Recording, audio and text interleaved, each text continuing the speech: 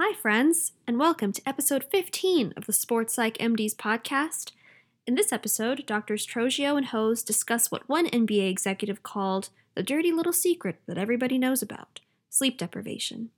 They discuss why sleep is so important, especially for athletes, and the lengths that some of these athletes will go to ensure that they get good sleep.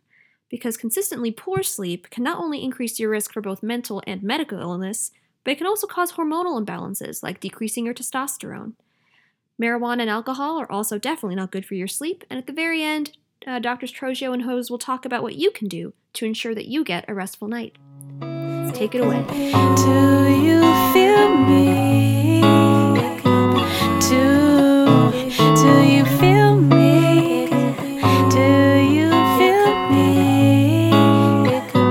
Do you feel me? Wake me up before you go. Yo, did you hear about the NBA? It has a dirty little secret. Do they now? Oh, yeah. So today's podcast is all about the NBA's dirty little secret. Well, I think it's everyone's dirty little secret, Didn't actually. we were saying that's what eating disorder was about, the dirty little secret. It's not the NBA's dirty little secret. Uh-oh. Well, it's sleep. None of us get enough sleep, apparently, especially Yeah. not NBA players. This article, man, Crazy. it just got dropped a few weeks ago on ESPN about this dirty little secret, essentially saying that NBA players don't get enough sleep, and due to that, they're at risk for injury and possibly at risk for shortened lifespans. Yeah. How many hours of sleep do you get per night? It's variable. It really is, man. Like, I tell you what, honestly, I don't get enough sleep. I'd say there's a lot of nights I probably get like 5 or 6. That's not enough. No. That's not enough. It's not. 8 to 10 hours is what the sleep experts are saying. Yeah. Yeah, I've heard that. I mean, we've all heard that. I mean, yeah, you hear that from day one, but is it realistic? That's one question. Is it realistic? And also, is it only about the quantity? Is it only about the number of hours in bed? No, I think there's more to it. I think it's also about the quality. And based off this today, hopefully, it should be realistic and it should be prioritized. I think it's just not prioritized enough. But it's something that not only NBA players struggle with and not only all athletes struggle with, but Armin and I struggle with it. You guys listening probably struggle with it. Everyone struggles with it. Definitely, man. And the thing about sleep is it's not just about getting rest for the sake of getting rest. There are a lot of things that happen during sleep. I mean, sleep is basically another form of consciousness. As a lot of people don't realize is that it's not like you're just unconscious, like knocked out, like in a coma. Yeah. That's a state of consciousness too, or lack thereof. Sleep is in fact, there's things happening, and very important things. And it's not only that, you're knocked out and you're resting and you wake up replenished for that day and then you have to repeat the cycle. It's actually helping you restore your body and your mind. Absolutely. For longevity, not just for that next day, but for your life. And we'll get into the nitty gritty with regards to sleep here in a bit. But you want to start off with a little bit about the NBA. Why is the NBA bringing this up? Yeah. Exactly. Well, I mean, here's one thing we know about the NBA is that for years it's trying to fit a ton of games into a relatively short space of time, right? So 82 games. Yeah. And there's these things called back-to-backs that players have complained about for years where, they touch down in a city, let's say Los Angeles, you got 2 teams here and you're liable to play one team one night, the next team the other night. They're lucky playing back-to-backs in LA. Well, yeah, for sure. But then guess what? There's Sacramento not too far away, right? So maybe 2 days later, I'm up there, and then right across the way, you go, an hour west, and you're in San Francisco. Mm-hmm. So why not stop and hit up the Warriors? That's that little West Coast road trip. You could have 2 back-to-backs in the same week. Yep. And the NBA's getting better at this, but let me just break it down for you. So each team flies up to 50,000 miles per season. Just to give you perspective, that's 20,000 more miles than an NFL team will fly during their season. And that's enough miles to circle the globe twice. That's pretty intense. It's crazy. So NBA teams play every 2.07 days and have 13 back-to-back games throughout the year. and they fly an equivalent of 250 miles a day for 25 straight weeks. It's a rough life, man. It really is. And when you're doing all that, one of the things that is probably going to be most disrupted, anybody that travels a lot knows this, is going to be your circadian rhythm. Oh, yeah. You And know? we deal with that a lot when we work with night shift workers. Yeah. So Yeah. Armin and I, we worked in the Veterans Administration, the VA. A lot of our patients were security guards working night shifts, and that for sure messes with your circadian rhythms. Hey, look, we were shift workers. Yeah. You know? When Oh, we- yeah. Well, we two- were in two our weeks- residency. Oh, man, it was crazy. Yeah. We had to do that 2 weeks in night float where we would work, what was it? It 5 was- p.m. to 8 a.m. Yeah. for 2 weeks 5 p.m. straight. Yep, that's crazy. That was rough. It was. It was. And in my first intern year back at Howard University, I remember for a whole month, for 30 days straight, I would go in at 7 p.m. and wouldn't leave oftentimes till 10 a.m., 11 a.m. the next day, because after my shift, I had to go and I had to do rounds Oh, gosh. with the team that I was on call with. So it was crazy, and this would be 6 days on, 1 day off. 6 days on, 1 day off, or six nights. How'd you feel after that rotation? Oh man, I mean, I think I had to take like a 2 week vacation. Yeah. Yeah. Oftentimes, you run down. You run down. And we'll tell you a little bit why. You mentioned circadian rhythms, just so you guys know. Our body has this natural rhythm to us, a natural flow, which is essentially ran by our pineal gland, right. where melatonin starts getting secreted or produced when the sun goes down. Yeah. And then it peaks around 4 a.m., and that puts us to bed. So it's natural as humans for us to go to bed when it's dark outside. So anytime you have a job where you're working at night, you're going against human nature. And NBA, sometimes teams don't tip until 10:30 p.m. Eastern time, and they have to catch flights after that, sometimes cross-country flights. So you're getting finished with a game that may not end till like 1, 2 a.m., and then you got to fly cross-country, and you may have another game that night. So they're shift workers, but they also face another huge deal, flying across these time zones. And that's another thing Armin and I have to deal with our patients. We have to be cognizant of, because what can flying across time zones do a lot of times? Jet lag, man. That jet lag, holy cow. Crazy. Yeah. Everyone's felt that. It's if real. you've ever done a red eye or if you've flown cross country. Yep. Hell, I'm going to Pittsburgh tomorrow and night. I'm taking a red eye. I leave here at 10:30. I get to Pittsburgh at 6 a.m. No, thank and you. Am I thank going to you. sleep on that Spirit flight? Definitely no damn Spirit flight. It catches up to you. It does. And the science is coming out now that you need that 8 to 10 solid hours in a row. Naps aren't cutting it.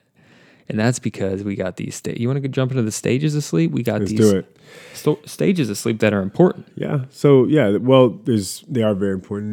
There's two primary stages, right? There's REM and non-REM. Yeah. Right. And the most important, so there's stage 1, 2, and 3, which is non-REM, and then the last stage is REM. But we're going to focus in on the deep, slow wave sleep and the REM sleep. Those are the two most important. So deep, slow wave sleep is like stage 3. Yeah. And it's all going, or should, under normal conditions, normal circumstances, normal person.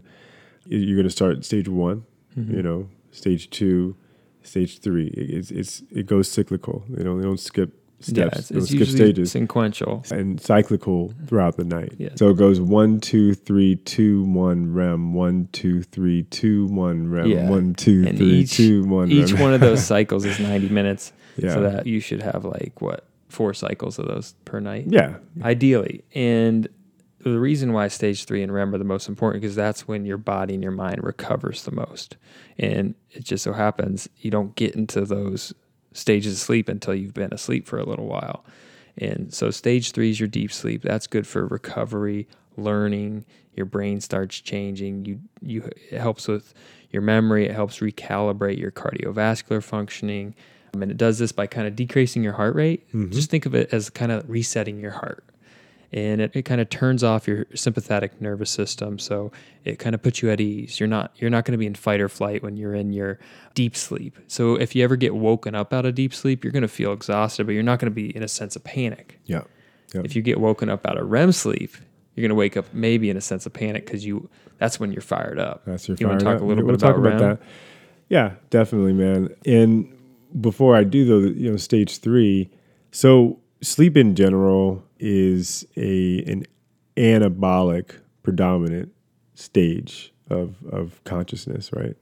So What does that mean? what I mean by that is you're going to be mostly building things up, right? Trying to sort of like rearm and retool. So You're like creating proteins and different hormones and to so, refresh yourself. Exactly. And an anabolic process is contrasted from a catabolic process. And that catabolic is what you need to be in when you're, active and running, and, you need to burn fuel, right?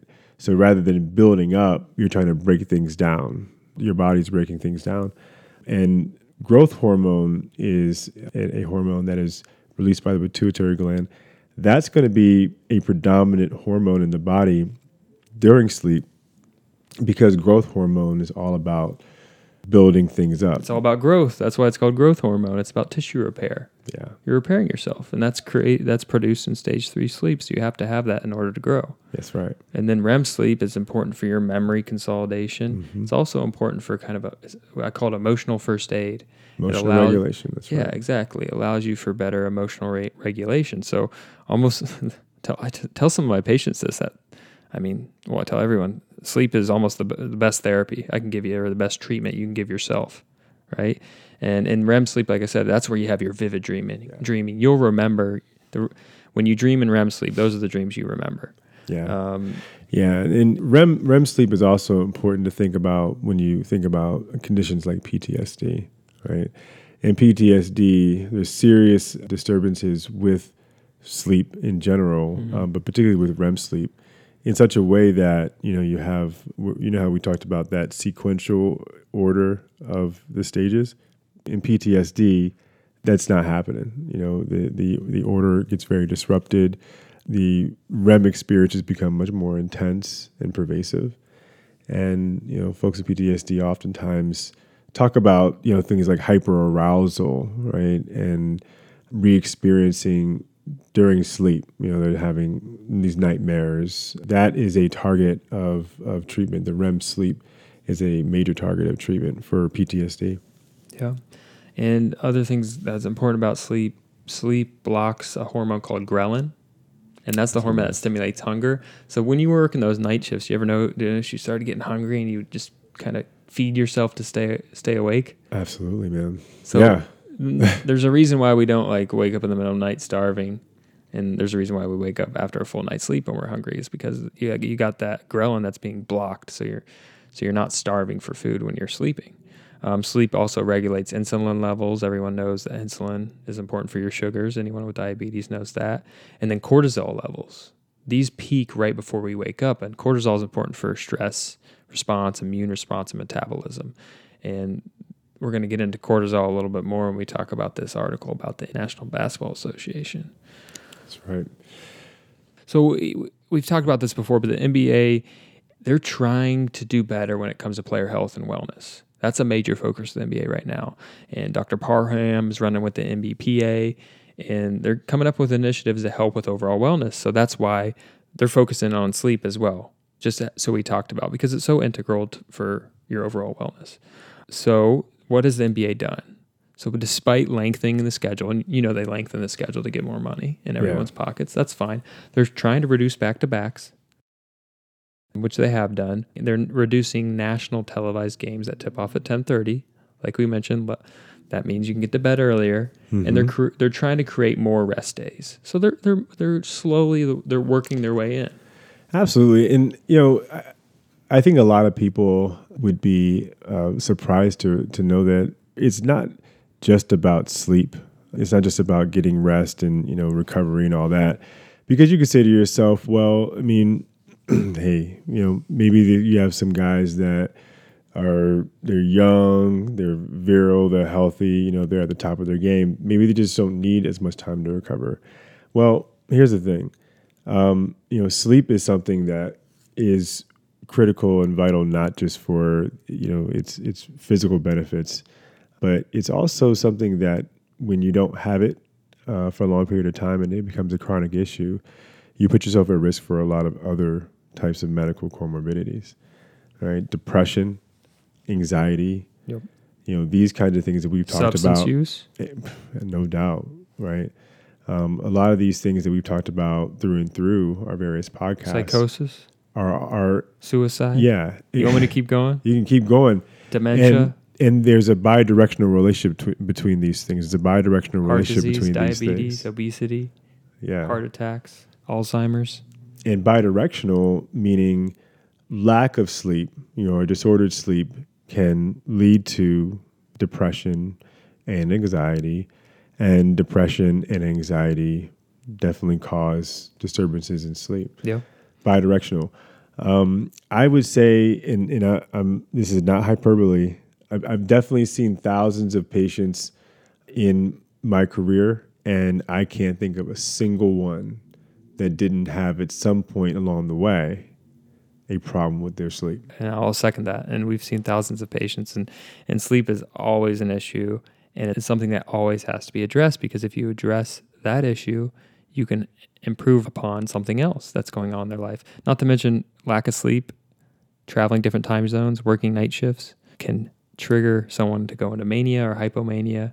That's right. And it's not good for bipolar. So I want to talk a little bit about Matthew Walker. He's kind of this new guru. Some of you guys may have heard him on the Joe Rogan podcast. He's a professor of neuroscience and psychology at Cal Berkeley, actually. And he's the founder and director of its Center for Human Sleep Science. So he's looked through 10,000 different empirical studies on sleep. And he saw that the number of people who can survive on 6 hours of sleep or less without showing any impairment, rounded to the whole number and expressed as a percent of the population, is 0. So everyone has that buddy that says, oh, I only sleep 4 or 5 hours and I'm fine. Well, you may feel fine, but if you were to test yourself with 5 hours sleep versus 9, you're going to show impairments, maybe slight, with only 5 hours of sleep. You're going to perform optimally with 8 hours. However, there is a gene mutation called ADRB1, and it's linked with heightened wakefulness and less sleep necessity. But less than 1% of the population has this. I feel like I know people like So this. maybe The Rock, Right. Yeah. People like that. but less than 1%. It's not your buddy doesn't have it, most likely. So for most of us, we need a minimum of 8 hours of sleep, 8 to 10. Roger that. And, there are other consequences besides the stuff that we mentioned earlier, as if that weren't enough. But some of these things are real challenges. All right. Let's talk about the decrease in testosterone. Oh, gosh. All right.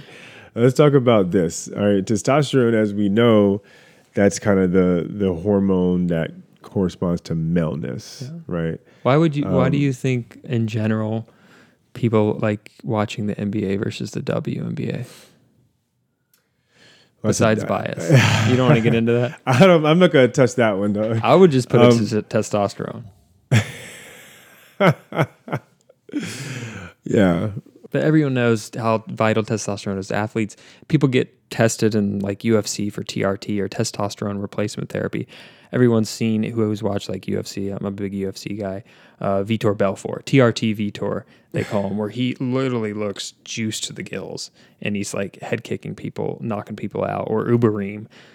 People who watch UFC know what I'm talking about, so bear with me, Armin. So testosterone can increase muscle mass. It's good for recovery. It essentially is pivotal to being an athlete.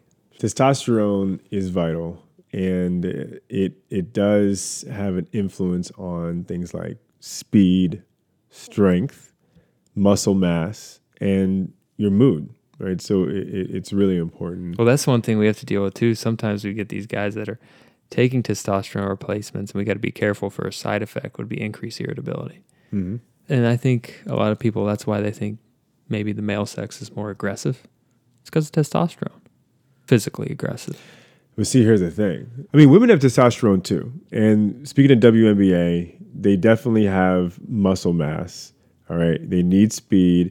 They need strength. So they care about testosterone too. Of course. So studies have already shown that sleeping about 5 hours a night for 1 week temporarily lowers testosterone in men by an equivalent of 11 years of aging. So if you take Armin and I, Wow. Armin and I are young, nubile, 30-year-old men in our 30s, and you look at our testosterone, it's going to be a lot higher than if you were to measure a 60-year-old's testosterone.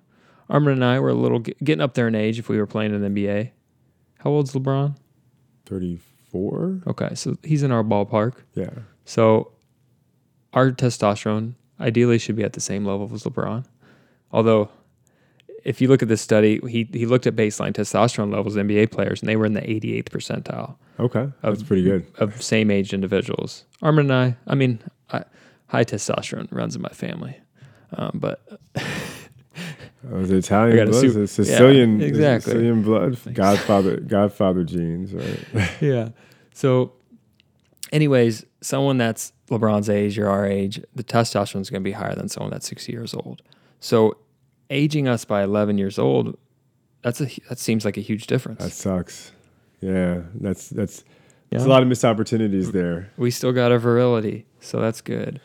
No, I mean, listen, yeah, I mean, testosterone is important for libido. It's important for, desire and for erection and all this stuff. So Outside of like athletic pursuits, Yeah. or that's kind of an athletic pursuit. all about perspective. Exactly. But it's all about performance, right? It Imagine you're At the end of the day, you're getting just 3 less hours of sleep per night, but it's aging you 11 years essentially. Right. With regards to the one hormone in your body that's responsible for muscle mass, speed, and strength. that's right. Yeah.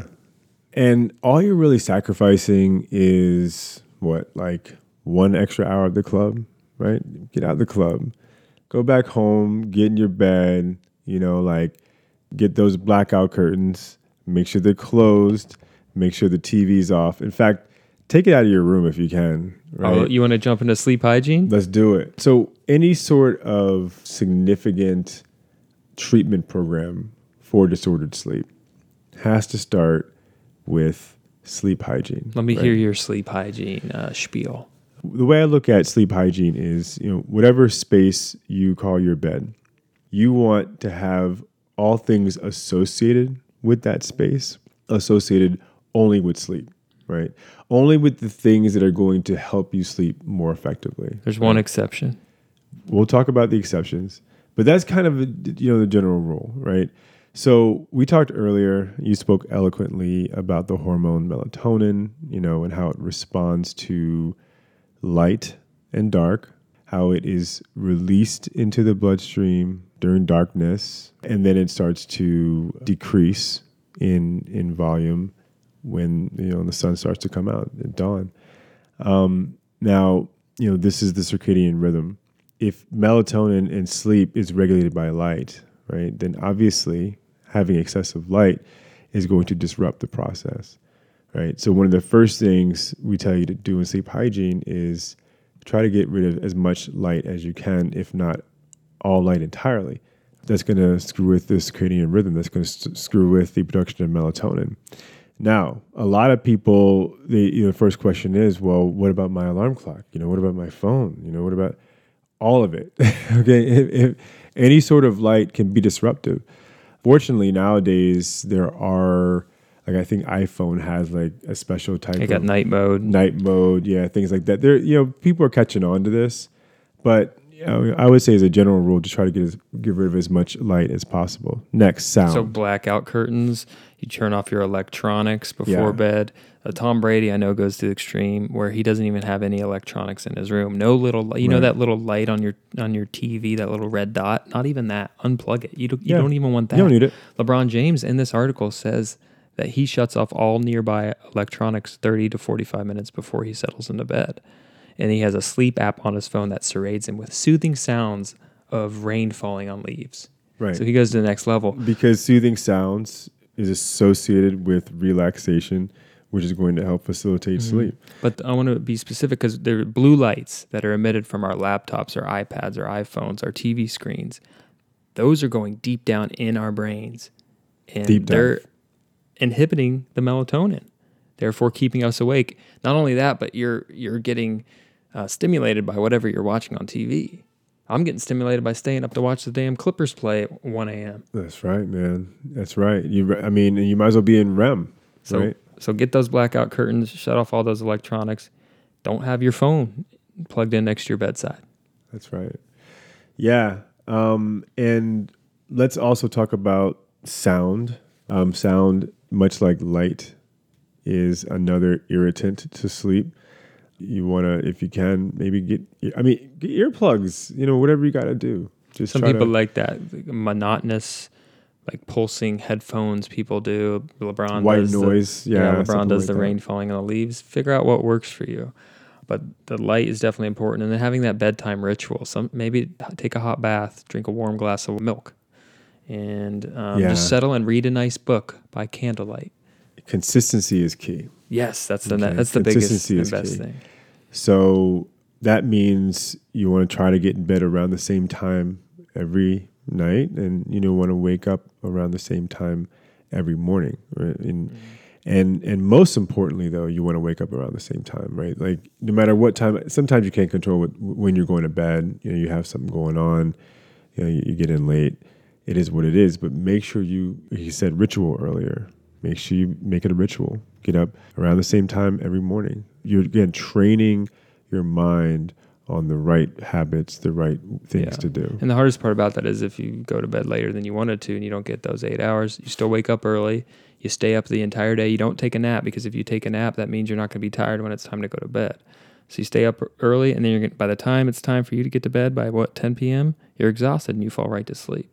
And before you said during that time to kind of tone down, maybe do some relaxation techniques, do a little grounding, a little meditation, a little deep breathing, get yourself in that mood, and then have that stimulus control. Shut out that light, shut out that noise, shut out the distractions, and get to bed. And once you're in bed, stay in bed and fall. Stay. No, don't stay in bed. You don't go to bed until you're tired. And if you don't fall asleep within 20 minutes, get up out of bed, read a book, do something relaxing, get back in bed. Only be in bed Reset. when you're tired and can fall asleep. Reset. That's right. And that one exception is sex. Sleep and sex. Will allow you to have sex in your bed. Sleep and sex. Right? That's the rule. The bedroom space is all about sleep and sex. All right. And- if you can remember that, you got this. Well, yo, Dr. Hose, what about like my alcohol, my nightcap? That's part of my routine. Is that good? Is that Alcohol it knocks me out? I got great sleep Alcohol is like efficiency. the worst thing you can do. How come? It knocks me out, dude. It will do that. Jim for Beam, sure. dude. 3 shots. But we talked earlier about this sequential rhythm that has to happen in order to get those 4 cycles of REM and non-REM sleep, right? And hopefully we get, our full complement of stage 3, which is the deep restorative part of sleep, right? That's what we really want. And when you're drunk or high, frankly, on drugs, marijuana and alcohol. it's not going to happen. One of the things that's going to happen is alcohol early onset REM, or is it just more like fragmented REM? It fragments the REM. It fragments the deep sleep, so you don't get as much deep sleep or REM sleep, and then you get rebound REM sleep later. Yeah. It's not getting the nitty gritty. Let's just say you don't get as much deep sleep and you don't get as much REM sleep. And those 2 stages are the most important for your sleep. You go into that like stage 2. Yeah. And we all know what it's like to wake up, right? And feel like totally unrefreshed, almost like we didn't go to sleep at all. But here's the thing. Sometimes you can kind of flutter, be in 1 and 2 and dip into 3 and dip into REM a little bit, but you're not getting the adequate REM or stage 3, and you wake up. Sometimes you do feel refreshed, but guess what? It's working behind the scenes. You didn't get as much REM as you needed. You didn't get as much deep sleep as you needed. And even though you maybe felt refreshed that one day, it's going to catch up to you. And maybe that doesn't look like anything until you turn like 65 and you have Alzheimer's or you have a cancer. So just be cognizant of that. Just because you're getting knocked out by marijuana or alcohol or benzos, all 3 of those affect and fragment your deep sleep, your restorative sleep, and your REM sleep. That's maybe why you have a little bit of memory problems or delayed recall or word finding difficulties from the marijuana. Not just because it actually does that when you're high, but it's also freaking your sleep up. That's right. So yeah, a lot of players have been open and Well, vocal. before we get into players, let's talk a little bit about Tim Royer. He's talked about in the article. He's a neuropsychologist and an athlete performance specialist who's worked with the NBA team, Orlando Magic. Many of you might not know the Orlando Magic ever since Shaq hasn't played for them or Penny Hardaway because they've kind of been irrelevant. I guess they had that 1 year with Dwight Howard that was decent, and Rashard Lewis and Hito Turkoglu. Yeah, they're a finals team. They took out your boy LeBron. Dwight Howard, huh? He looks like a surfer. Resurrection. Looks like a surfer yoga boy now. Anyways, so he followed these guys. He followed a set of NBA guys from the beginning of the season to the end, and he noticed what? Testosterone went down. Cortisol was all off. And cortisol, we mentioned a little bit, that helps combat stress. So if that's off, you're not dealing with stress as well, and your body's actually overtly stressed. And we know, everyone Anxiety. knows that. Yeah, everyone knows stress can mess with performance and mess with your overall health. Yep. He noted this, but everyone notes it. Sleep loss leads to a decline in physical performance, but also hand-eye coordination and attention span. That'd be pretty important, right? Yeah. Like quarterbacks and pitchers, and I mean, just about every So athlete. someone asked me, like, well, maybe it's just because these athletes are playing a grueling schedule, 82 games in 6 months. Maybe that's why they're showing these deteriorations in cortisol and testosterone. No, he also looked at just staff members who traveled with the team, and they also showed the same decreases and changes in testosterone and cortisol. Wow. So it had to do with the travel and the lack of sleep. Blame it on the alcohol. Yeah. And you mentioned like the club 1 hour early. This article also links to the article, The Tinderization of the NBA. Meaning, don't go there. Not a lot of these Let's guys not go there. need to go out to the club anymore. Club comes to them. Anyways, Yeah, I it's like a good this. thing. It's a good thing. I wish I had this myself, but I'm going to use it now. If deep sleep is like cash in a wallet, REM sleep is like a retirement fund. I love it. Yeah. In such a grinding schedule with so much sleep debt, the players were all but bankrupt. You took it a little too far with that, but I like that. Yeah, I had him for a minute there. I was with him, but then he sort of went. Yeah. Anyway, so You want to talk about these players? let's talk about him. So Sounds like a few guys have legs up on the others. yeah, they do. Some of these guys have actually shared their secrets on how they get through these grueling seasons, like NBA seasons, all the back-to-backs and all this. Tobias Harris. Tobias, former Tennessee Volunteer. Oh, okay. There you go. Now with the Philadelphia 76ers. Was Just signed a previously with fat contract. the Clippers, yeah. Fat contract. He's playing well so far. So what his deal is, on off days, he'll make sure that he's done with everything by 6 in the evening. So he's in bed by 8:30 every night. All right. And this is to achieve his nightly goal of 9 hours. All right. So he takes this very seriously, this 8 to 10 hour thing you're talking about. 9 hours of sleep. He's doing way better than me. On game nights, he kickstarts his recovery as soon as the buzzer sounds. At his locker, he'll strap like a breathing belt around his waist. He'll slip a heart rate monitor onto his index finger. All right.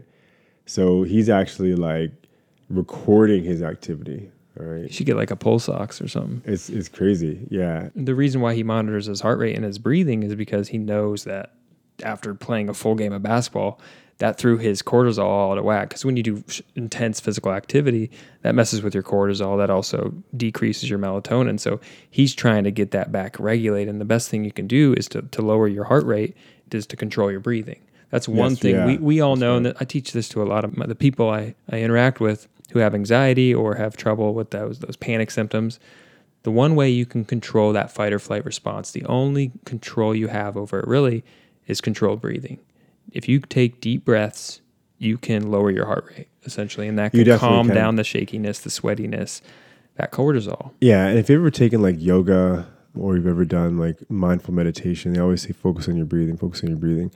I don't know if any of you out there often do this, but I mean, sometimes if you just kind of sit back and pay attention, sometimes you're not really breathing as deeply as you could. Oftentimes when we're stressed out, our breathing is more shallow.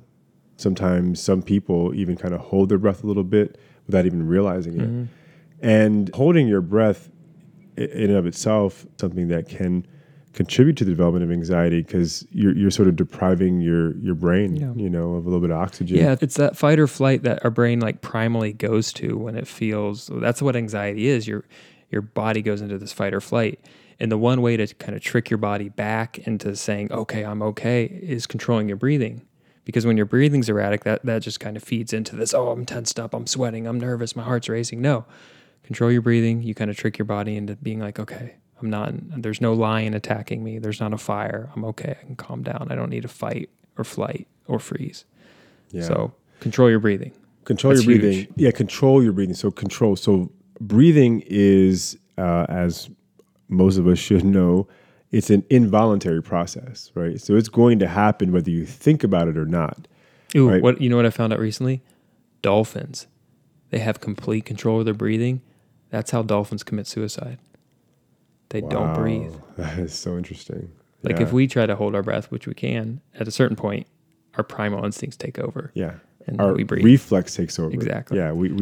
So it's a more involuntary than it is voluntary. But when we do take control, you said take control. When we do take control of it and we sort of allow it to work for us, in the way that we need it, it can be very relaxing. But it's like treatment and therapy in and of itself. It feels good. It makes you feel better. It kind of makes you feel alive. Really, when you're kind of feeling stressed out. And you start taking deep breaths, controlling your breathing. Really trying to slow the pace of things. It gives you a sense of, as you say, control and confidence. It makes you feel better. So it tricks your body, and it's a grounding technique. It puts you in the here and now, so it also controls your mind. Yeah, it does. But I don't know about this other thing that Tobias does. So I'll let you tell us a little bit about Yeah, that. so he carries with him an EEG monitor, okay? It's a device that can examine the electrical activity of the brain, right? And the electrical activity of the brain is measured in hertz, which is a unit of frequency. And we have these different frequencies, these different levels of frequency that our brain functions within. So higher frequencies corresponds to more wakefulness, more activity. You need to focus and concentrate. Your brain is going to be functioning at a higher frequency. And conversely, in states of sleep, or unconsciousness, is going to be lower frequency states. And what Tobias Harris has done apparently is he's taken this biofeedback technology to a whole different level. And he actually uses these devices to monitor his brain activity, and he tries to get in sync with the lower frequencies, the frequencies associated with higher states of relaxation, which again are at lower frequency states, alpha waves, and so forth. So he's doing that during his training just to not throw his body out of whack, essentially. People. It's very complicated. This has been studied in ADHD, although there hasn't been a lot of good studies, quite frankly. But people use it to treat ADHD, to have kids focus better. And a simple way of thinking biofeedback is someone who has social anxiety. They're about to give a speech. They notice their heart rate spikes to 120. You have a heart rate monitor. You look at your Apple Watch. Oh, my heart rate's 120. Let me take 10 deep breaths. You take 10 deep breaths. You look at your heart rate again, and it's down to like 100. It's dropped like 20 points because of the deep breathing. That you're getting feedback from your body. You're looking at it, and you're acting accordingly to kind of calm yourself down. Yes. Why don't you talk about what else the former king, LeBron James, does? Well, LeBron, it's well documented actually that apparently he spends 7 figures. Is that so at least that's a million. $1 million Millions? on his overall health and fitness and wellness regimen. Does he have one of those hyperbaric chambers? He has a hyperbaric chamber. He has this like very sophisticated meal plan. He has all the best trainers, the best staff, the best equipment, the best of everything, and it's all very regimented, ritual, as you mentioned earlier, ritual. Well, part of this does involve sleep, a very strict regimen when it comes to sleep. When he's on the road, his hotel rooms are set to 68 to 70 degrees. So he's got someone in the staff goes there and sets him up. So he has the right temperature. All electronics are shut off 30 to 45 minutes before he settles into bed. He's got good sleep hygiene. Yeah, he got good sleep hygiene. And he's got that white and noise. then he also, I think you said this earlier about a sleep app. He has a sleep app on his phone that serenades him with, as you said, soothing sounds. Like his own highlights. Of what? His own highlights. Like Marv Albert calling some of his games. Whatever, man. Yeah. Some of his own clips. At least those would be pleasant, right? I mean, he has a lot of wins, a lot of victories in there. So Has why he listened not? to some of his press conferences? Yeah, and there's Andre Iguodala, who is probably best known from his performance in the 2015 NBA Finals, where he earned MVP honors. What about when LeBron had that chase down block on him in the Who following could forget that? finals? But yeah, Iggy is, as some people call him. He actually works with a sleep specialist. He has a guy or gal that he works with directly, and they have their own little ritual. One thing in particular, he avoids long naps because he doesn't want that to sap his overnight sleep. He keeps his phone on airplane mode, and his TV is always off. Stimulus control. And another relatively well-known basketball player, Kent Bazemore. He's apparently a big proponent of blackout curtains. Yeah, he's a new Portland Trailblazer. Yes, he is. Is there a lot of sun out there? He may not need those blackout curtains. Who knows? Probably not. But these guys are spending so much money because it's the real deal. But just think about this. Imagine, like, it's hard enough to get adequate sleep in your own bed. But we didn't even mention having to sleep in different random hotel rooms. That's something I didn't appreciate, until we looked into this. These guys are on the road, half the season, so that's like 3 months out of the year. You think they still get the groupies knocking at their doors? Oh, come on, man. Tenderization, right? Yeah. Of course, it's all about the groupies. But tenderization makes it's perfect. We could call it, part of, the sleep hygiene ritual. Yeah. But think about this too. One of the main things we said was consistency. That's thrown out the window with these NBA guys. I know. And the Major League Baseball guys and NFL guys, like, how can you be consistent when you're on the road? Well, they're consistently inconsistent. What is that, AFib? So they're whatever. Here's the thing. It's never going to be 100%. None of us are ever going to be 100% great sleepers all day, every day. We're not going to get like 10 hours every night under the perfect temperature, in the perfect amount of light, or like in the perfect position with the perfect amount pillow. Of sound. Yeah. So, but we try to do the best that we can, right, with what we've got. If I'm, paying me a couple $1 million to do this thing, the least I can do, invest in a few different things to help me sleep better, because I know that's going to help me avoid fatigue, and it's going to help me perform at my peak. And at the end of the day, that's what it's all about. Yeah. Armin and I, like we mentioned earlier, all our patients, everyone we come into contact with has issues with sleep. So what do? We do what we just said. But if that doesn't work, we do have medications we can give. We don't like to give them. We don't want to have to do it to you. Yeah, we don't like giving sleepers. Melatonin. I actually kind of like giving medicine a little bit. But I'm talking about mad scientists. You like giving them for No, of course sleep? not. Of course not. Melatonin is huge, I think. I would love it if no one ever had to do anything to treat. I wish disease never even was a thing. I wish, but it is. Okay. It is a thing. It's a thing, and thank God that we have good treatment for it. Thank God we have good treatment for sleep. Sleep is the one thing we do okay with. What do you got? What are your go-to sleepers? We're talking short term to allow someone to maybe jumpstart their journey into good sleep. I got you. Well, like we said before, and can't neglect this, it starts with sleep hygiene. It starts with teaching and making sure that, next step is a medical workup, right? Because you don't know if there is some underlying physiological condition that's causing them to have these problems. Obstructive sleep apnea is pretty prevalent. You know, Everyone knows that person that's sawing logs in the middle of the night. yeah, because it could be in those things.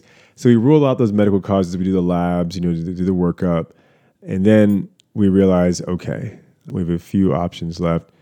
It's most likely psychiatric. Let's get in there. I think, like with most instances, it is going to depend on the patient, right? Their medical background, their comorbidities, and their unique needs. But probably my number one is going to be probably gabapentin. But gabapentin, I think, for insomnia, it's pretty awesome. It's awesome. I like those medicines where you get high yield with low downside. Yeah, I like that because there's a lot of flexibility to that one with regards to dosing, and it's more for like that sleep initiation. It's not going to really leave you groggy in the morning. Exactly. You can take a little bit during the day to help with anxiety too. You can. And it's actually for neuralgia. Yeah, neuropathies and chronic pain, stuff like that. Yeah, I like gabapentin. I think mirtazopine's a good one. Remeron Mirtazopine's solid. is a brand name. I like that one. That'll knock you out for some people. It will. The way that one works is it's mostly an antihistamine when it comes to causing you to be drowsy, which is what Benadryl is and hydroxyzine is.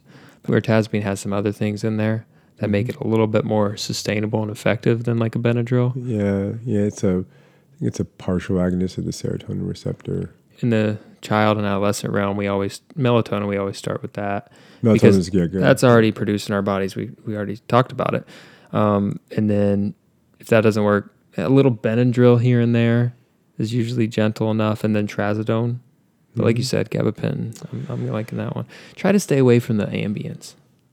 Yeah, I mean, Ambien, it's effective, but it can be habit forming. And you can build a tolerance to it, and you need more and more. And it's hard because something like Ambien can work really well. So a lot of these can work really well, and you would just want to take it every single night. But I always educate people. It's like if you're taking it every night, you're going to need more and more of it, and eventually it's not going to work for you.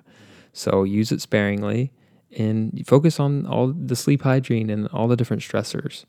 If you use the medication in the interim while you get everything else figured out, then you can kind of slowly get yourself off the medication and regulate the sleep. But some people need the sleepers for a while. They do, yeah. Doxepin's another one that... Ooh, that's old school. It's old school. It's kind of like third string. Yeah. You can get at low doses. You can get some pretty good benefit out of doxepin. Yeah, we mentioned hydroxyzine already. Yeah, and while we're at it, since we're having the conversation, we might as well just put it out there. Like benzodiazepine medicines, the medicines like Xanax, Klonopin, Restoril, Ativan, all that stuff. That stuff is... Those Santa Ana winds getting to you, huh? Very Armin's got a little bit of a cold. We're out here in West Los Angeles. There's fires about a mile north of us in Getty. Got these Santa Ana winds coming strong. So the sniffles. Yeah, stuff like Ativan, all that good stuff, man. It's actually very disruptive to sleep. A lot of people, consider these agents to be, their go-to.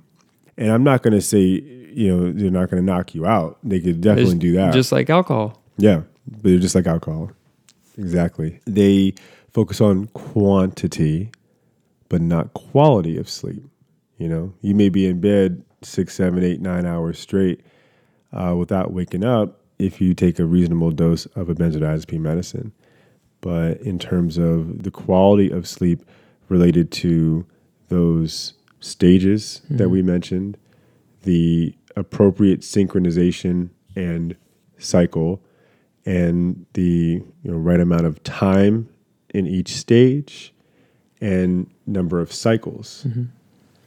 All those things have to play in order for you to feel refreshed when you wake up and to have all of the benefits that sleep can provide. Benzos in the short term may be fine, but long term, after a while, that lack of deep sleep and lack of REM sleep is going to catch up to you, and it could lead to all these different medical problems. It could lead to a shortened lifespan, quite frankly.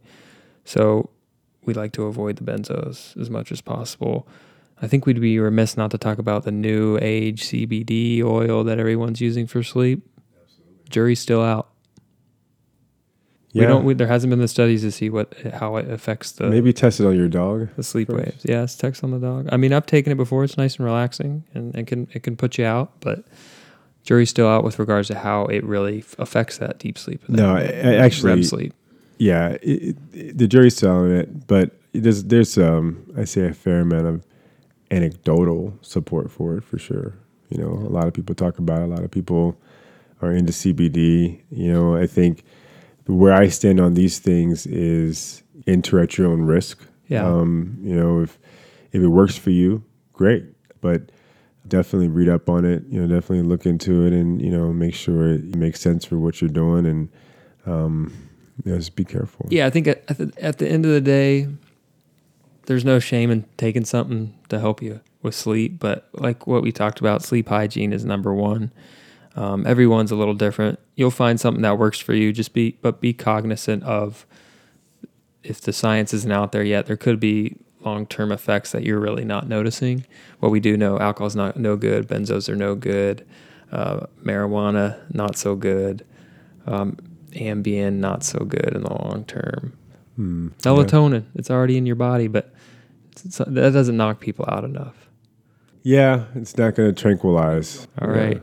I'm starting to get a little tired, man. So Yeah, so if you're struggling with sleep, my advice would be to go in to see your primary doctor and have a conversation about it. There are ways of diagnosing many sleep-related conditions via a test called a polysomnography study, or also known as a sleep study. And with a sleep study, ultimately, they would ideally want to bring you in to like a monitored setting, hook you up to all the different devices, and so they can monitor all your activity. They even hook you up to a video, and they're going to watch you during sleep. They're not going to watch you, literally watch you, but they're going to film the process in conjunction with measuring all this data, and then they're going to analyze that data. yeah, because that's helpful for sleep apnea, and it's not only like the large obese person who's snoring that can have sleep apnea. There's central sleep apnea. It can be someone who's skinny and fit who maybe has obstructive sleep apnea from like a jaw issue, or has central sleep apnea from like neurological issue. So Absolutely. Yeah, I mean, there's all kinds of stuff out there, man. There's like REM sleep behavior disorder. yeah, right? restless leg There's syndrome, restless narcolepsy, leg syndrome, narcolepsy. There's night all kinds of terrors. crazy stuff. Yeah. sleepwalking. Yeah, man. So- And there's, a lot of the studies, a lot of the data is new, it's fresh. It's an evolving field. There's still a lot left to learn, but there's one thing we do know, and that it is absolutely vital to success and performance, and something that as an athlete and frankly, as a regular Jack and Jill out here, man, you got to take it seriously. Yeah. Sleep hygiene. Get ahead of it. Sleep hygiene. Get sleep ahead. and sex. Sleep and sex. All right. Get it Until in. next time, let's end the stigma. Let's continue the conversation. Do you feel me?